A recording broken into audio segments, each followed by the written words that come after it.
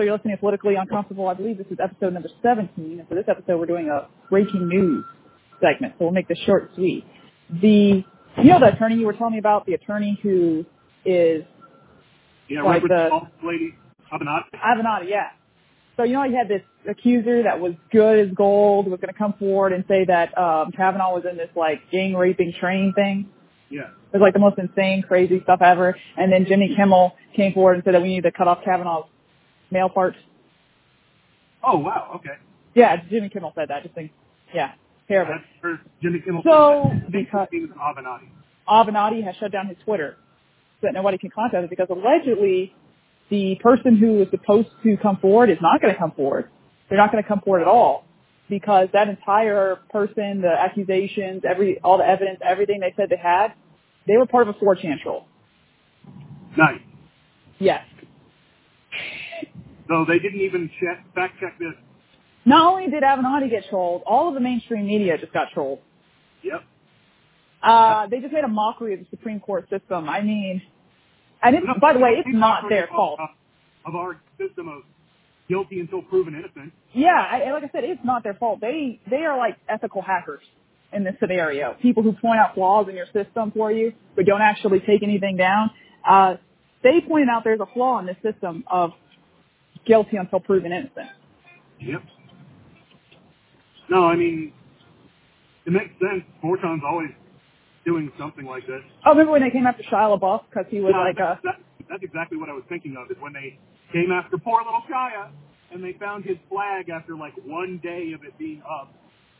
I mean, they were tracking it by, you know, when the sun was coming up, when the sun was coming down. And they got they used echo triangulation and star mapping. Yeah, it was pretty insane. They literally had a person drive around in the area where they knew Shia LaBeouf had been and honk their horn until they heard it on the live stream. They literally used triangulation using sound.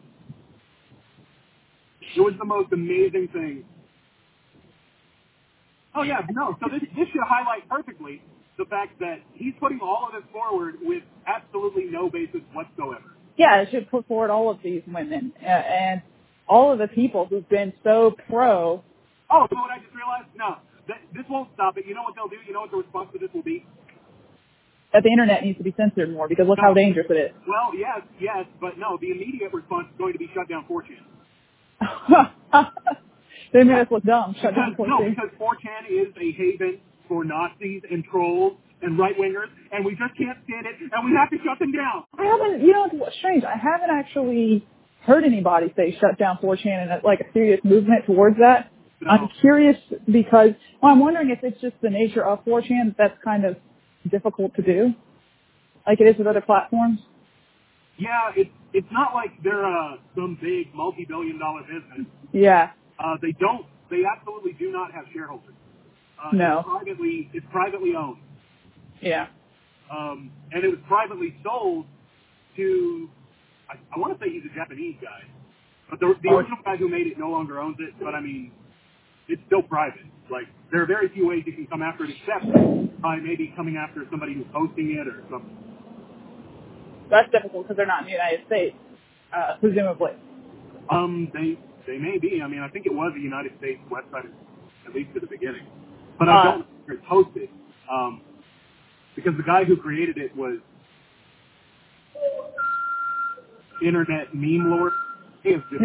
By the way, memes are coming back in censorship because, you know, they banned that one guy over his meme about women voting on Twitter. And so they're going to go back to the banning of all that kind of stuff. So this is all going to fall with the whole 4chan debacle. And we're going to continue seeing this insanity. Before it gets much, much louder on here, thank you for listening to politicallyuncomfortable.com and subscribe for more episodes. It might just be politicallyuncomfortable.com. Subscribe for more episodes. And I'll talk